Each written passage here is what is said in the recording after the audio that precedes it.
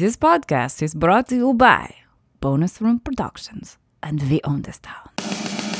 I am Jason T. Mears, Esquire. And I'm Kelly Hoyle Bullock. And we are San Dimas Today.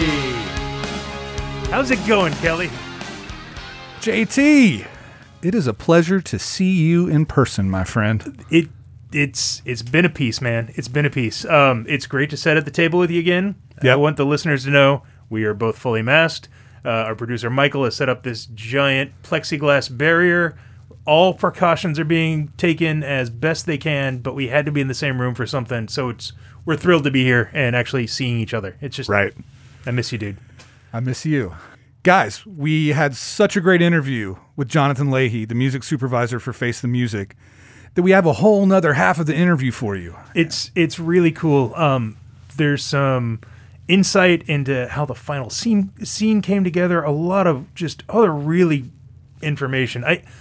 These interviews, I mean, I've loved every interview that we've done, but this one is the first one where I was like, oh my God, if I were a Bill and Ted fan and I wanted something from a Bill and Ted podcast, this would be the type of thing that I would want. So I'm sorry it's taken 40 episodes, but we finally got you something good, guys. Yeah, we finally got it right. Once. So let's just dive into the second part of this and, enjoy. Here we go. Excellent! We got to talk about the two actual Wild Stallions tracks too, right? Yeah. Like Face the Music and I'm blanking on the long name. The very long wedding song, right? That binds us. That which binds us through time, the chemical, physical, biological nature of love. Yeah, it keeps going. So it's funny that I contacted Spotify and I was like, hey, what's the character limit on song titles? I think the character limit is 240. Okay. We made it under the wire. But if you really want to laugh, I suggest using Spotify on a small format mobile device, phone or similar, and pressing play on that song, and using the timeline to notice how far into the song you are by the time the title finishes scrolling across. The song's halfway over before you get to the end of the song title.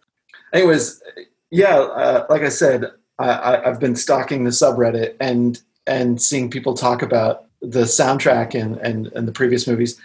I noticed people using words like, "Oh, of course, the new soundtrack has Wild Stallions on it," and I think even like a Rolling Stone review or some review was like, the soundtrack includes bands X, Y, Z, and of course the Wild Stallions. And that wasn't the reaction I wanted. The reaction I wanted was, holy shit, it includes the Wild Stallions. Right. well, that's how we reacted for sure. Because that was one of the other things early in my notes of like John's dream wish list of what we could do that would be fun, that would also be new. So we're not copying what Excellent Adventure or Bogus Journey did. I was like, I think it's finally time to put a Wild Stallion song on the soundtrack and not do... Here's my thing.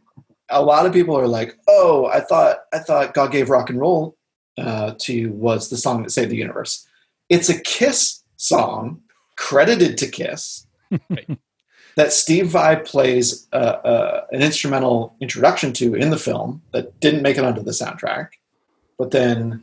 and also his solo is removed and whatever. That has its own thing. But it's also, not only is it credited to Kiss and gets an assist from Steve Vai, but it's a cover of a song from the 70s. How is that going to be the song that saves the universe? Is it great? I think it's great. I love the end of Bogus Journey. I think the end of Bogus Journey is brilliant, wouldn't change a thing.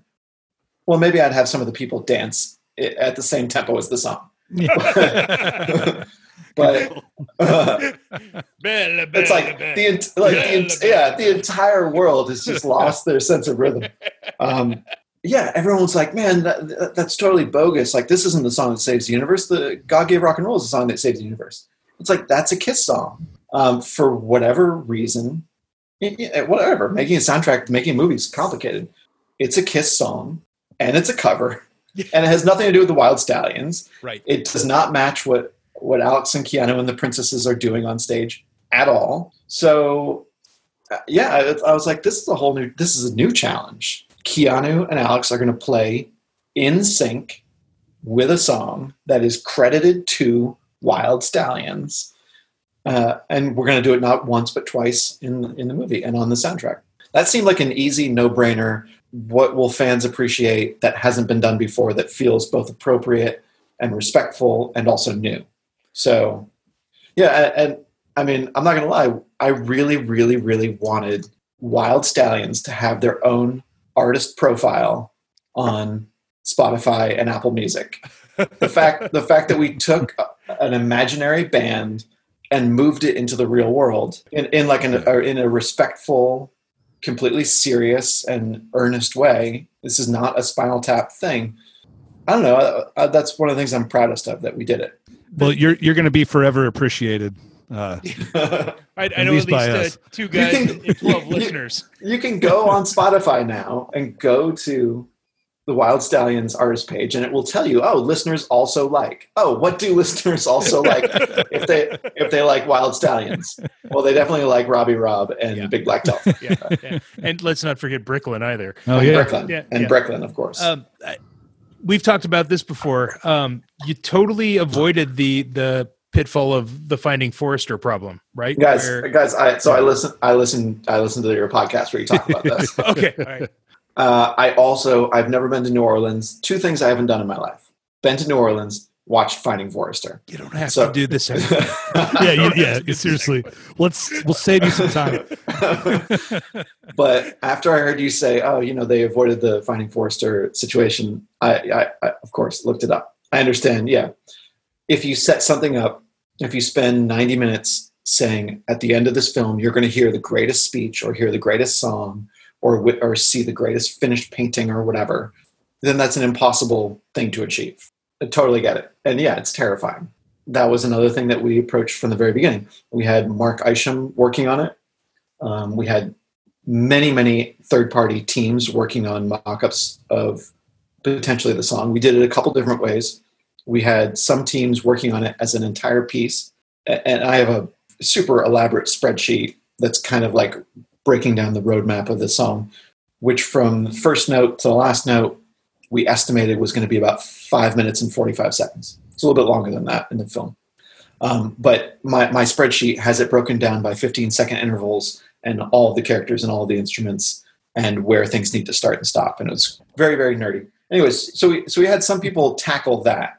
They're like, okay, this is the monster assignment. Like, can you write a song that changes tempo at 45 seconds? It changes tempo because we have a piece of dialogue where Billy says, faster, Grom. And then at 1 minute and 45 seconds, Mozart needs to enter because Thea goes over to Mozart. Also, the song needs to be great and super catchy. And it needs to start off sounding messy like a jam. And then, Ed and Chris's script was super detailed about it, which allowed me to create my spreadsheet breakdown. They would say things like, at this point, it sounds really messy and it sounds like the players haven't quite figured out how to interact with each other. And the next page it would say, Death and Grom have found a groove and the rhythm section is starting to sound cohesive, but other people are still noodling and it sounds like a mess. So they knew what they wanted to do. They could hear and they could see the arc of the scene in that way. I had a handful of people tackling the whole enchilada, trying to do all of it. I had a whole other set of people that were just trying to write a hook that sounded like a soccer stadium sing-along. Because, again, going back to the global thing, I know that this is a goofy sci-fi comedy and that we don't have to play by the rules of believability. I think we all decided that if we're having people all throughout space and time collaborate on a song, it would be weird to hear modern English lyrics. And also, I mean, the expectations are already so impossible that you're going to hear the song that saves the universe. I mean, what are the lyrics that save the universe? Oh man! So that's the other thing. No set of lyric is ever going to be universal enough. But there are plenty of examples of things that people just love to sing. Again, going back to my music snob, pitchfork, snarky, I hate everything that's not Death Grips attitude. Yes, we know how much music snobs hate lyricless vocal sing-alongs. Fully aware. 1 million% aware. I mean, Win Butler is in the movie. Yeah. Yep. Well, I wasn't going to say it, but guys, we're aware. But if you go to a soccer stadium with 100,000 fans, they're chanting the melody of Seven Nation Army as a lyricless vocal. Yeah. That's what 100,000 people do when they have no instruments and they need to communicate through song. So you can take your snark and your cynicism and all of your BS that, you know, I hate sing-along stuff. You can just forget it. First of all, if you came into this movie with an ounce of that snark running around your bloodstream, you're going to hate the movie anyway. So step one, rid yourself of snark, all ye who enter here. Like, you have to go into this movie with the eyes of a child. You have to. We've actually talked to people about this, and folks that have gone in and like watched the movie the first time, and they've had some cynicism to them. They're like, well, we don't know about this. They didn't like it. But like, if you had a bad day at work, you just had an argument with your spouse, you're going to have a tough time with this movie. Yeah. If you go into it just having eaten a good meal, you just got the kids down for bed, whatever the case. If there's a way, I know it's hard in the year 2020, but if you can possibly press play on this movie with a sense of calm and ease and optimism and somehow go into it without cynicism and snark, I think a lot of it will really change the viewing experience. We hosted a drive-in showing here just outside of Nashville. And, you know, for me, I kind of had that experience of having a bad day, watching it by myself the night it dropped. And I was like, okay, something's underwhelming here. But by the time we were in the drive-in and, you know, we had friends around us, you know, his daughter's there, other friends have kids there. It was the most joyous viewing experience I think I ever had in my life. That's amazing. It makes me so happy to hear that. Say that. Yeah, I mean, I know we're talking about the end song, but yeah, we can talk about the details of how the end song was made. That's like a whole other podcast. But when we get to the end of the film, like, you know, the last guitars are ringing out, Billy and Thea do their final, very brief voiceover. And, you know, that again, the final voiceover that's all Ed, Chris, and Dean Parisot coming together they're like, we're not going to hang around. We're not going to waste time. Like, we just played the guitar solo that realigned the planets. Like, we're not hanging out. Good night. But we did have this other thing, which was conceived. I know that crowdsourced videos of everyone playing instruments at home has become all the rage in the quarantine. But this was a concept that Ed and Chris came up with years ago. They're like, we want fans to send in videos of them playing along to the song. And we want that to be the thing that ends the movie. So it's just kind of weird timing that it ended up feeling kind of topical. Anyways, we're gonna play the solo. We're gonna have the girls explain that it wasn't the song; it was everyone playing together. We're gonna go straight into the single cards, and we're gonna launch into originally the song that your daughter loves, "Right Where You Belong." That was going to be the first end credit song. That was going to go over the single cards with people playing along. Ultimately, we flip-flopped, as you know, and used Cold War Kids instead. That's my favorite. That's my favorite on the soundtrack. That song just ended up working a little bit better. They're both great songs, but we were like, let's just. I don't want to be too forthright about saying like we wanted to manipulate your emotions, but that's your job, man. That's your job. We're just like after this movie, like you're feeling so high, but we acknowledge that the ending is abrupt. So let's hit them again with a new song. Yeah. And then once the single cards are over, let's hit them again with another song. We just wanted to keep a smile on your face from the moment that Alex and Keanu strap on their guitars, play a 92-second long solo.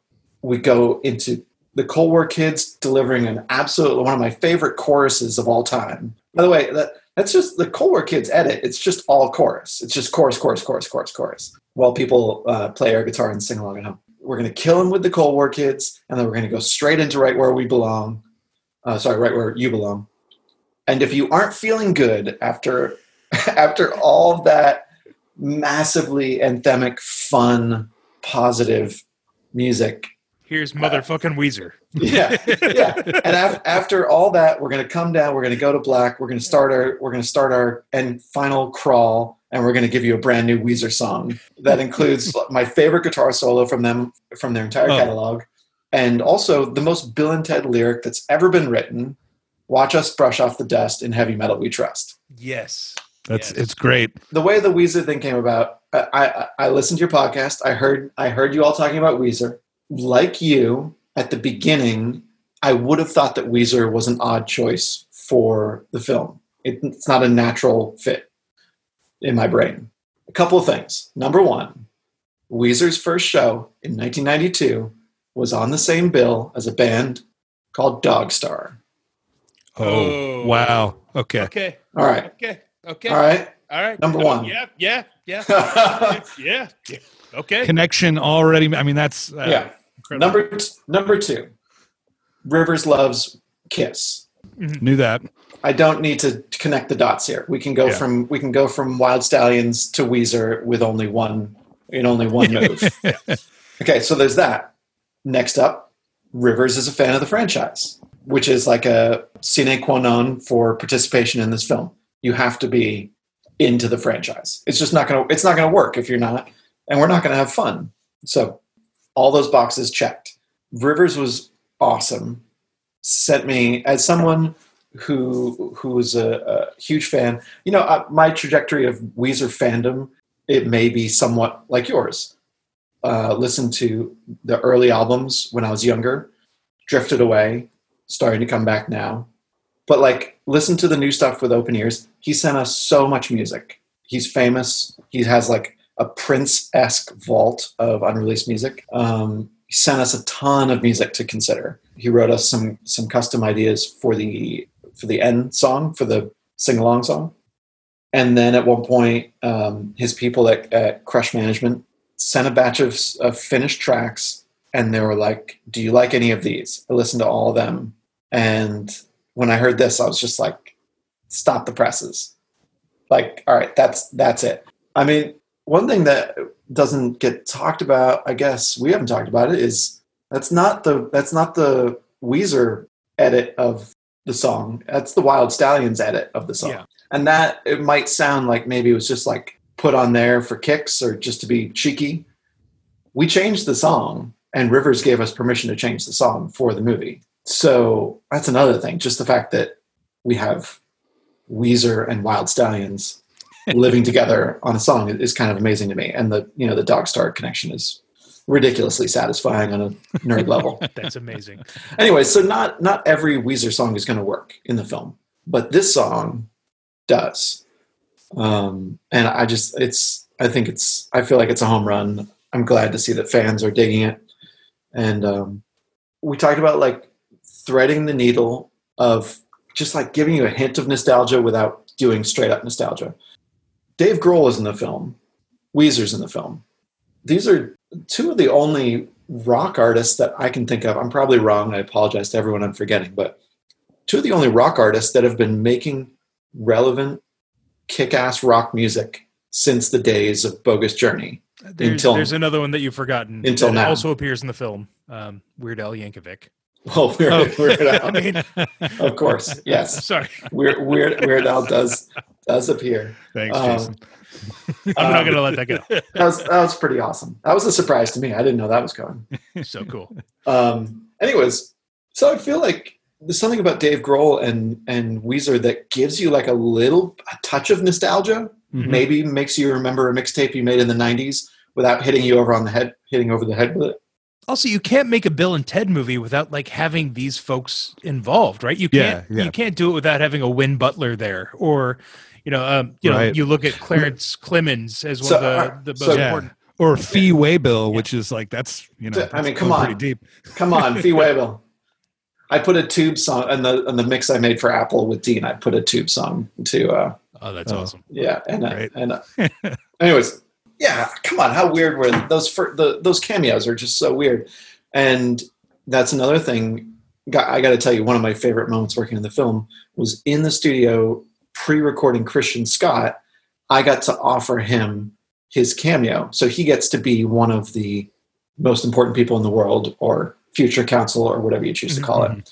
Christian Scott, the person that's playing Louis Armstrong Horn's part, is in the film, and the reason I insisted on him getting that cameo is because of Clarence Clemens. If you're going to have a horn legend in the first film, I would like a horn legend in the second film, or in the third film rather. Yeah. So that's very abstract and very, very nerdy. I think you deserve a medal. I really do. I was going to ask about Kid Cudi, right? Yeah. Featured prominently in the movie. Mm-hmm. Not on the soundtrack. Not on the soundtrack. So he was the beginning of the movie. And this is a question that is much better answered by the proper filmmakers: Dean, Ed, Chris, Scott, Alex, Keanu, core team. They can answer this better than I can. But I can tell you that the beginning of the movie changed a lot, and the version that you all saw was kind of a late addition. What was previously the beginning of the film was it started with a full-blown Kid Cudi live performance, and it was great. But it was a little bit, obviously, as you can tell, the decision was made that we need some type of segue. It's been 30 years. Whatever the decision-making process was, I'll leave it to them to discuss. But is it too jarring to be 30 years away from these characters and then just jump into a Kid Cudi concert? Or do we need something to segue? And so ultimately the opening scene, which was Kid Cudi performing and then disappearing into the tearing space-time fabric, that ended up getting replaced. And you can see some of the footage in the film. You see him performing and he gets replaced by Jesus eventually. So some of that footage remains, but the music performance itself didn't. But yeah, it was going to be, talk about cheeky, it was going to be his song Erase Me as he disappears. And that was one of the last things actually shot, right? I remember there being a call like maybe a little over a year ago where they're like, hey, come to LA, we're going to do this. That was the last thing we shot. That was a really fun day. As you can imagine, there's Bill and Ted fans there. There's Kid Cudi fans there. It's just a lot of love, a lot of enthusiasm, a lot of energy. And, they got to see, Erase Me is a great song. These Kid Cudi fans got to see him play a hit 50 times. He did it a lot of times. They really, those fans were in for a treat. And he was awesome. He was fantastic that day. What made the day even more fun for me was that was also the day we shot Dave Grohl's cameo. Before Kid Cudi arrives, before the crowd arrives, we put up a green screen in that same venue. Dave Grohl walks in and we shoot him against the green screen saying, "Who are you? What are you doing in my house?"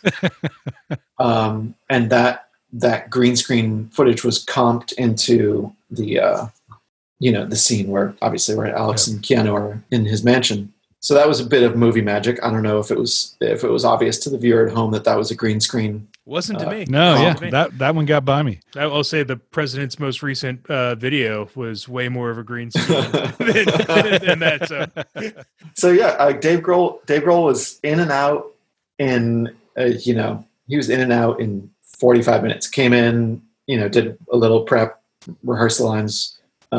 He did it 10 different ways. Dean Paraso gave him a high five and he was out. I did get to hang out with him for a while and talk about, first of all, he's the nicest person on planet Earth. It goes, I sound like really saccharine about this, but all of these people involved, and the reason why Face the Music feels like Face the Music and has this positivity and optimism and is because to a person, everyone is a sweetheart. Dave Grohl, awesome sweetheart. After he finished shooting, I was like, "Hey man, can I talk to you for a second? We have this scene right before the scene you just shot where they listen to a song that we're pretending is yours. from 5 years in the future. Mm-hmm. And it has to be so beautiful that it makes Alex and Keanu cry. And I was like, is there any chance that you have something like that lying around? This perfect song from 5 years in the future. And long story short, the way that the scene played, we didn't end up needing it. They put on headphones, and there was some Mark Isham score playing. And it was too fast to try to cram something in there to make you, the viewer, believe, especially if you're going to futz it so quietly and make it sound like, what you can hear if you're standing outside of someone's headphones. I'm not sure we're going to convince you that it's beautiful by playing 5 seconds of a song that's futz like it's in headphones. So ultimately we didn't end up doing it, but I did make I did get a chance to make the request. And he's like, they're working on their new record. He's like, yeah, man. Yeah. All right, I'll cook something up. So yeah, he was the best. Scott, Kid Cudi was awesome. And that was just a really, really fun day. Yeah. I think that was the final day of shooting. And there were some, again, I told you guys before, I don't want to get into the would've, could've, should've's, but there were more things planned to be shot that COVID put unfortunately shut down. Yeah. And, that's kind of part and parcel with making a Bill and Ted movie too. I mean, it was funny. I saw not everyone, but a lot of outlets were saying the movie is 78 minutes long. Right. And I was like, guys, just because Bill S. Preston says at one point we have 78 minutes does not make the runtime of the movie 78 minutes.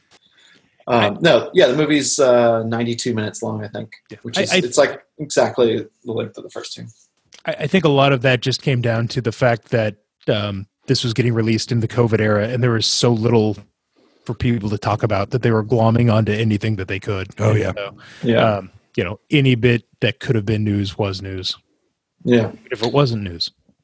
We talked about the drummer, Grom, and we talked about my priorities when first reading the script. And I told Dean that one of the things that I insisted upon was casting a professional drummer to play Grom. You can get away with faking Jimmy's guitar playing hands. You can get away with faking Mozart. You can get away with faking Louis. But there's just no faking drums. It's going to look like garbage. So fortunately, we cast Patty Ann Miller, fantastic drummer.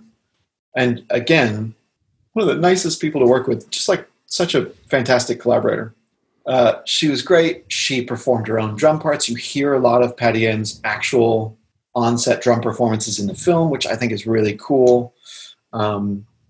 We took a lot of care to match as closely as possible her movements during the final sequence at MP46 with our recording. So Patty Ann was great. We got Christian Scott to play Louis' horn. For Mozart, I hired a multi-instrumentalist named Ray Swen, he's done amazing stuff with amazing artists. He's probably best known for being Lord's music director. Oh, okay. Yeah. So when you see Lord, and he plays every instrument.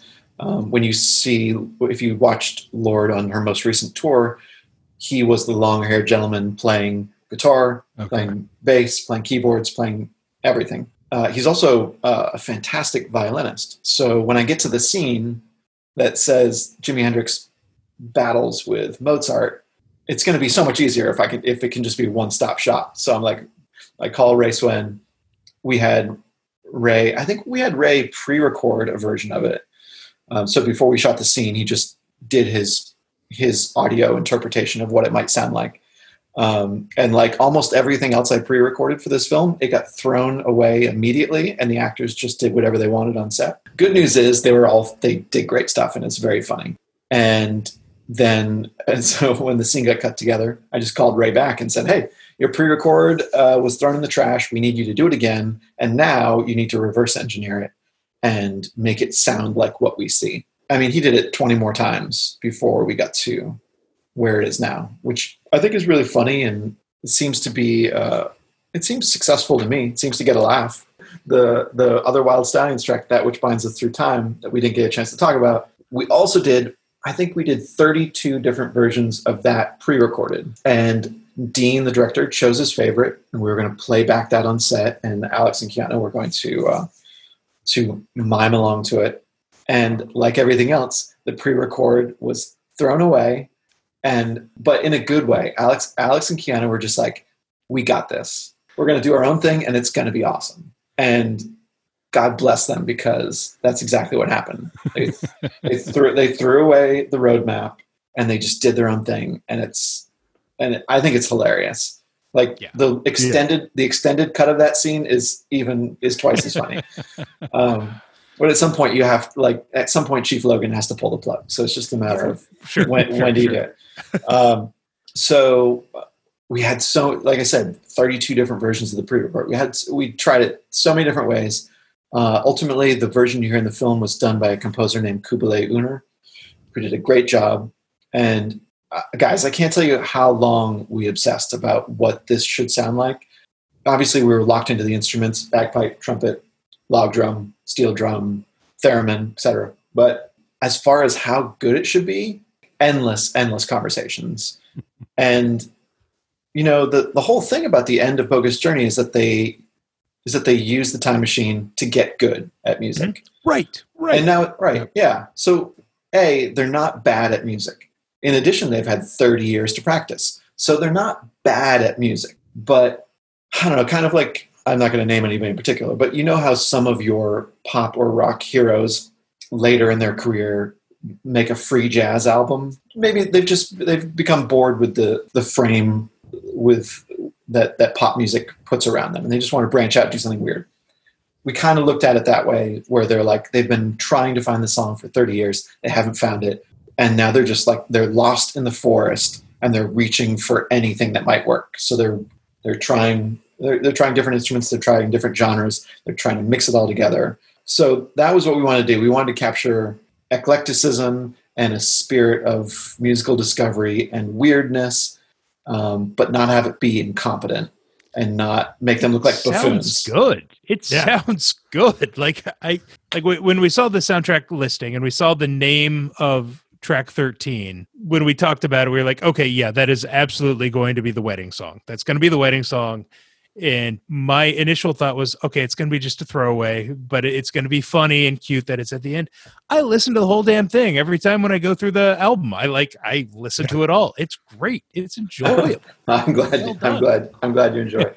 Kubilay did a great job, and it mixes thing up. It had one other main job to do within our story, which was it had to be really awkward to dance to. Because we've heard about this. We had to show Deacon and Missy struggling to find a way to dance to it. So again, like the end song, I want to go back to the end song real quick. But like the end song, it was not just a simple paint by numbers thing, like make a weird song. It had to tell the story of them being competent musicians, being willing to try anything to discover the song that saves the universe, and also be hard to dance to.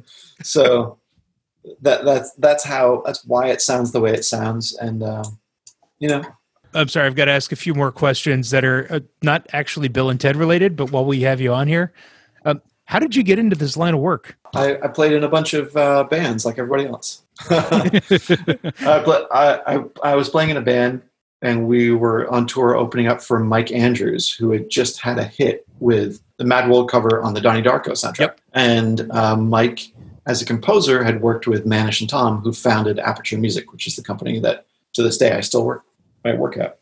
And Aperture Music just happens to be a small 4-person company of independent music supervisors.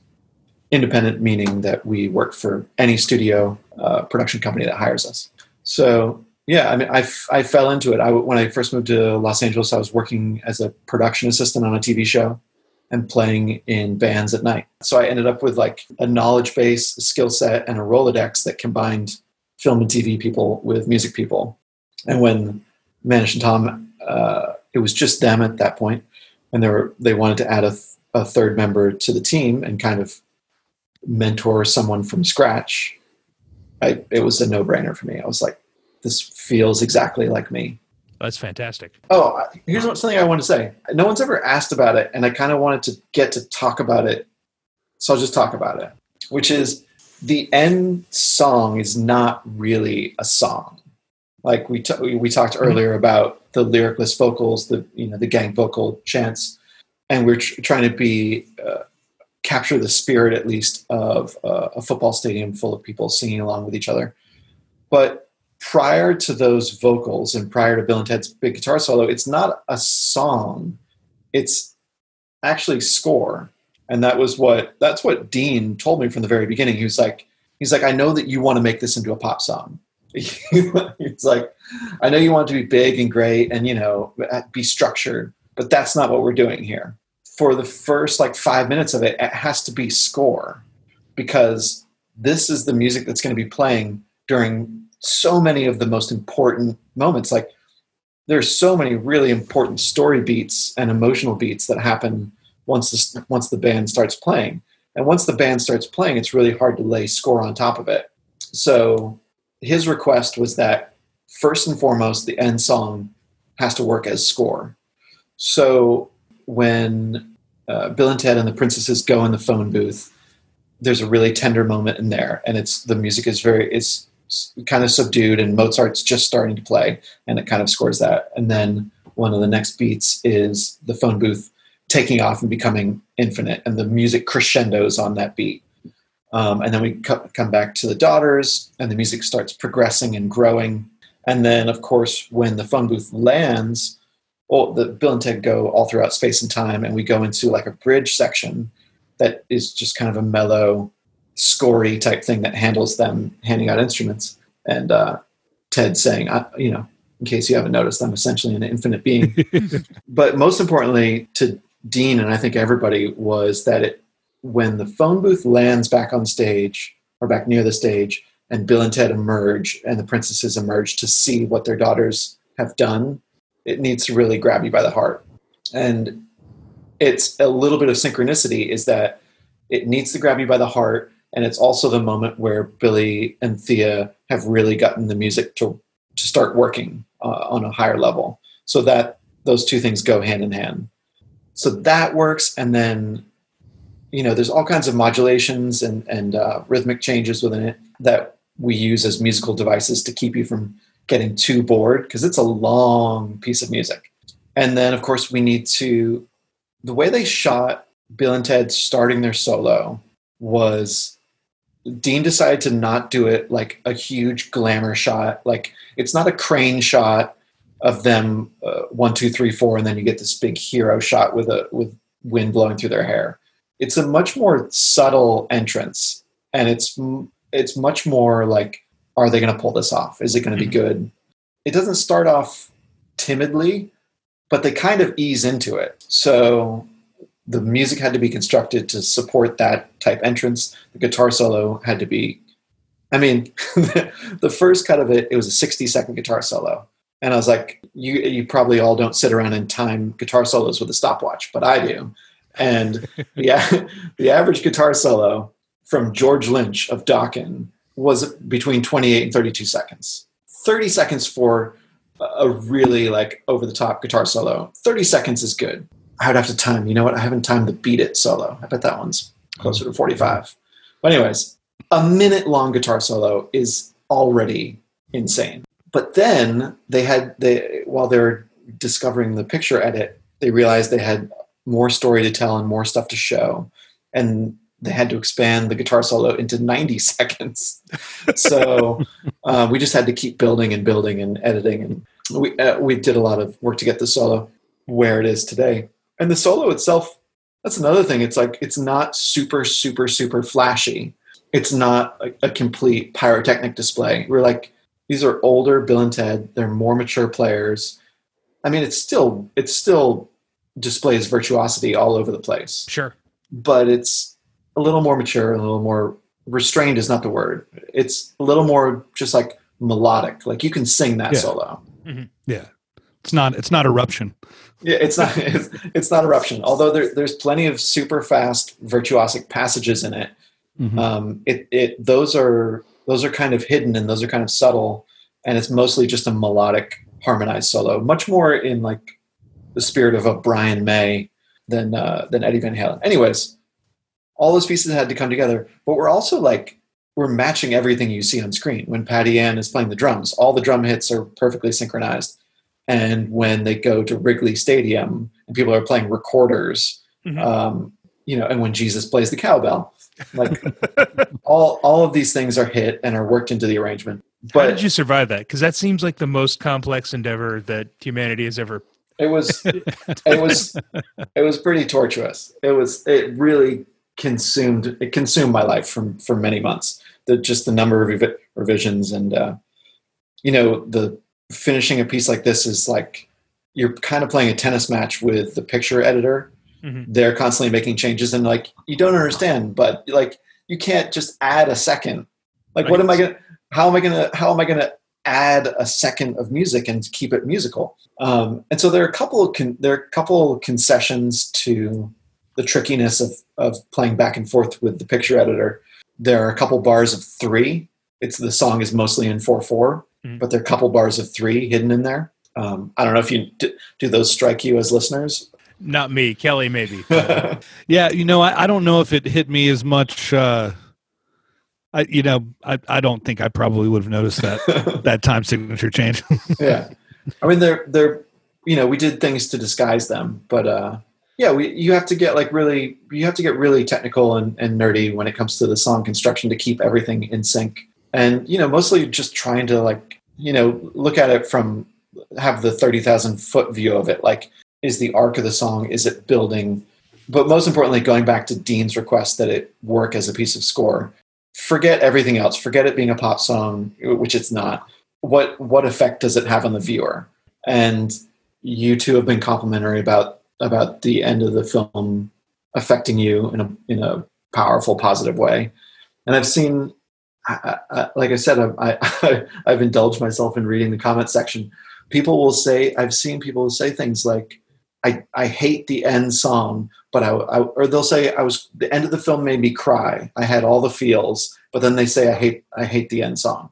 And I guess my answer to that is, well, that's fine. You can feel both those things, but my response would be, we did exactly what we were trying to do. The prime directive was make people hit all the emotional and story moments and make people feel what we want them to feel, which is happiness and energy and optimism and the love between daughters and fathers. And again, I can put on my snob glasses and I fully understand why someone would hate the end song, but you can't watch this movie with those glasses on. Talking about that last song, something else, because I've listened to the soundtrack. I kid you not, my daughter and I drive around. One of the fun things we do in COVID time is we just drive around for an hour every weekend and listen to music. And she's been all about this soundtrack, which I don't mind at all. Listening to the final song, it's almost like a Peter and the Wolf type thing for us, because she'll be in the back seat and she's like, "Oh, there's Mozart," and I'm like, "Yep, there's Mozart," and then she's like, "There's Jimi Hendrix," and I'm like, "Yep," and when the different instruments play and they're keyed into the characters, it just works really, really well and manages to tell the final story without even seeing it on the screen, having watched it. And it's really cool. Yeah, I will take some credit. I personally myself in the Pro Tools session here at home did the final edit of turning what's in the film into what's on the soundtrack.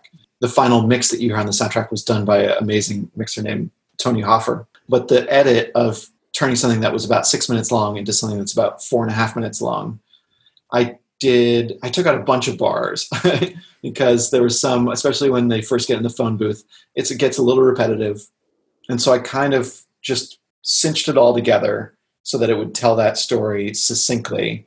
Here's Grom, here's Death, here's Mozart, here's Jimmy, here's Lingland. And I'm so glad to hear you say that as you listen to it, you can hear the story unfold, because that was 100% what we were trying to do with the edit that goes on the soundtrack. You can just put it on and you're there with the characters and you can see each one stepping up to the mic. Nailed it, man. I mean, honestly.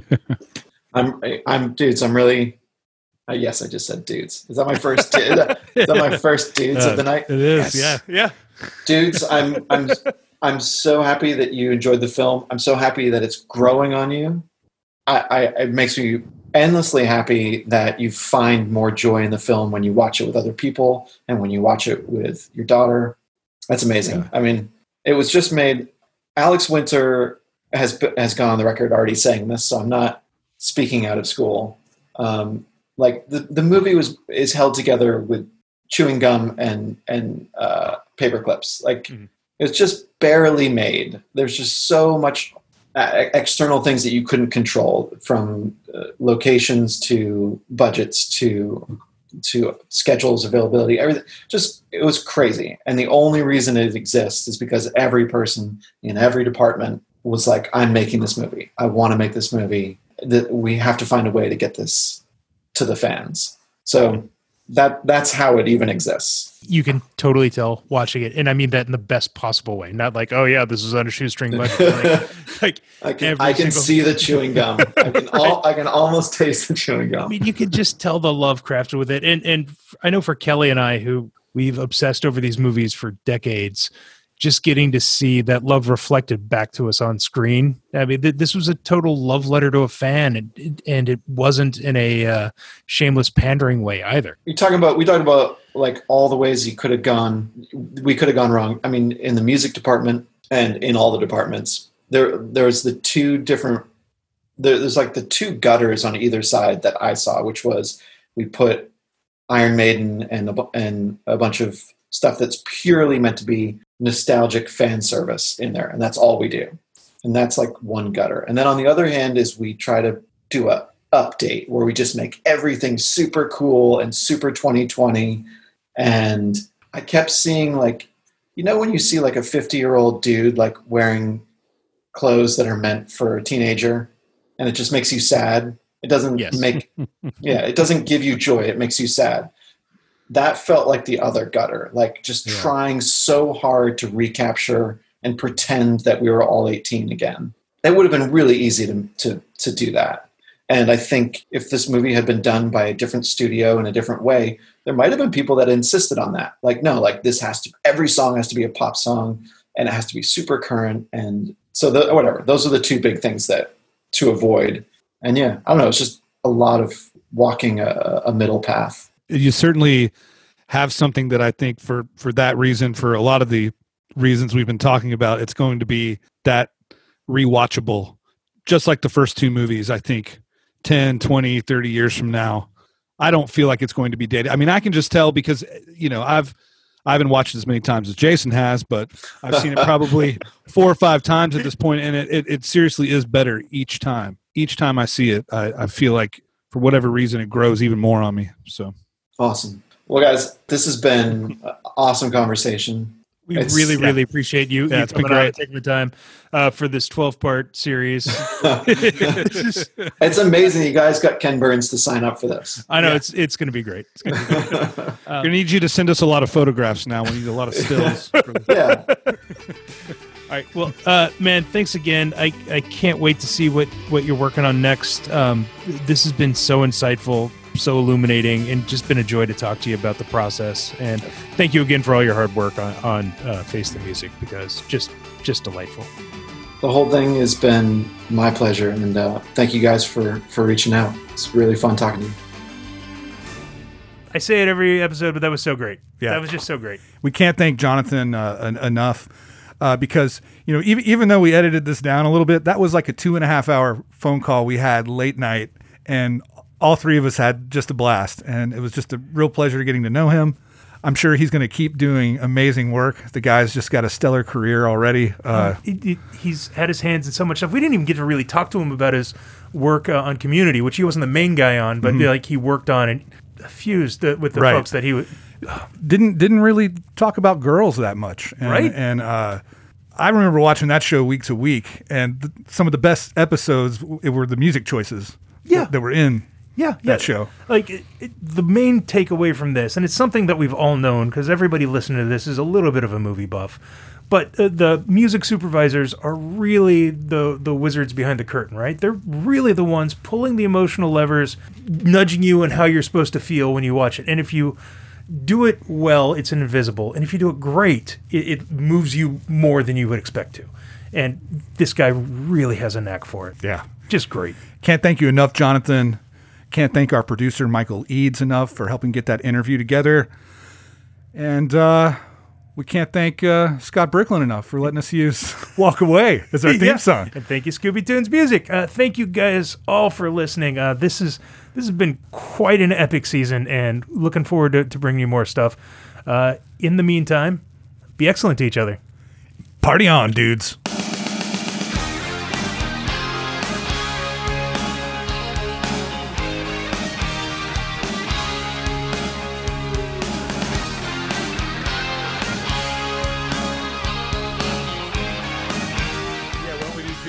And then I can just put them on different episodes. How about that? Right? All right. Yeah? Yeah, that's fine. Or no? I No, mean, that's it's just totally so fine. short, you know? That's fine. Or we could try it your way. I don't...